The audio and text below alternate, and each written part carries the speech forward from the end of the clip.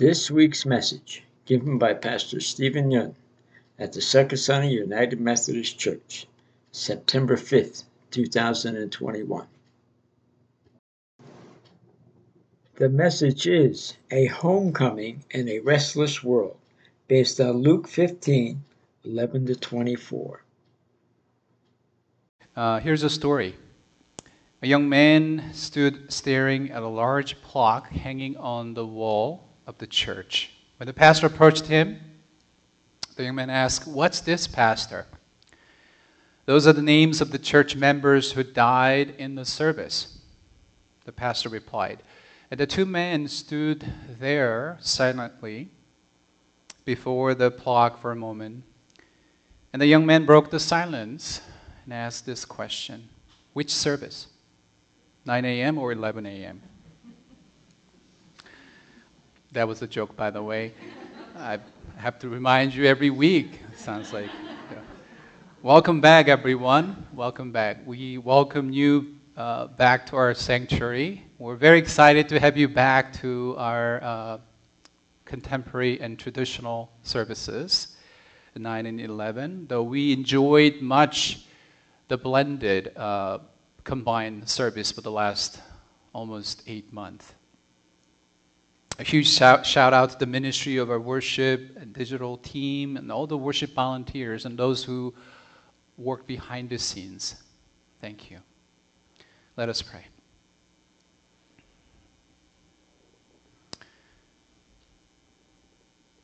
Oh God, may the words of my mouth and meditations of my heart be acceptable to you, our rock, our redeemer. As we listen to the words of Scripture, open our hearts and minds and to hear what you have to say about us. God of homecoming, come to us and lead us and guide us in this restless world. In Jesus' name we pray. Amen. So as we celebrate Homecoming Sunday this morning, I would like us to think about the meaning of home and homecoming in light of the gospel story in Luke 15, the parable of a prodigal son. As demonstrated by the video we just watched, the home could mean the different things to different people. Though we heard some common themes that define what a home is. What about to you, friends? What about to you? What does home mean to you these days? The notion of home is about the place you feel safe and comfortable, where you feel connected to the people you love and care for. Some people say that home hold all their favorite things and all their favorite people in one place. It's where you can spend the whole day in your pajamas watching Netflix or even our Sunday worship. Others say that it's about having cool, smooth sheets, but also feeling free to make a mess. A home is the place you retreat to for peace from this frantic, restless world. A world that doesn't know how to stop and rest. What does a homecoming mean to this restless world? People assume that home is an understood concept and source of universally positive feelings. However, that's not always the case. For some people, home brings negative and mixed feelings. Especially for those who grew up in a broken, abusive home, home is not really a loving, supportive environment. The home is far from heaven. Their memory of home is of a traumatic, violent, abusive situation from which escaping and running away is the best course of action for their safety and well-being. And we are painfully aware of that. What would a homecoming mean to those who have never had a proper, safe home in the first place?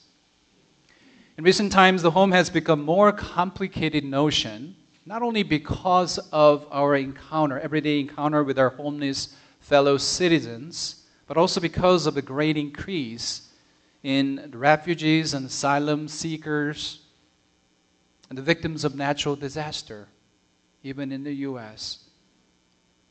It's just heartbreaking to see some of those who lost their homes because of natural disaster, because of the hurricane. And we're going to do things we can do support them along the way as a church. What does homecoming mean to those who have lost their home or don't feel like there's a place to come to? One day Jesus was telling a story about the homecoming of a young man we often called prodigal son. We know it was his decision to leave home, to leave his father's house. Perhaps he believed that life with his family was too restrictive and limiting for his fun-loving free spirit. So he went to his dad and demanded his share of his family estate. He wanted it all, and he wanted it immediately. Having money in hand, excitement in his soul, this young man headed away from his father's house. Perhaps he felt liberated initially. I mean, he could do what he wanted to do and be who he wanted to be without his father's influence or pressure. But undisciplined and dissipated, he wasted everything he had. To make it worse, there was a severe famine throughout the country, and he began to feel it.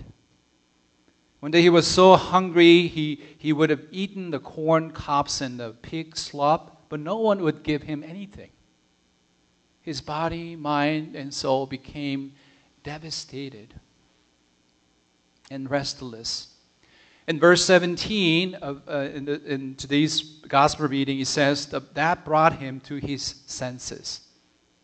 That brought him to his senses. This is a critical part to understand the story Jesus tells. That brought him to his senses. All he wanted to do now was to go back home to his father's house.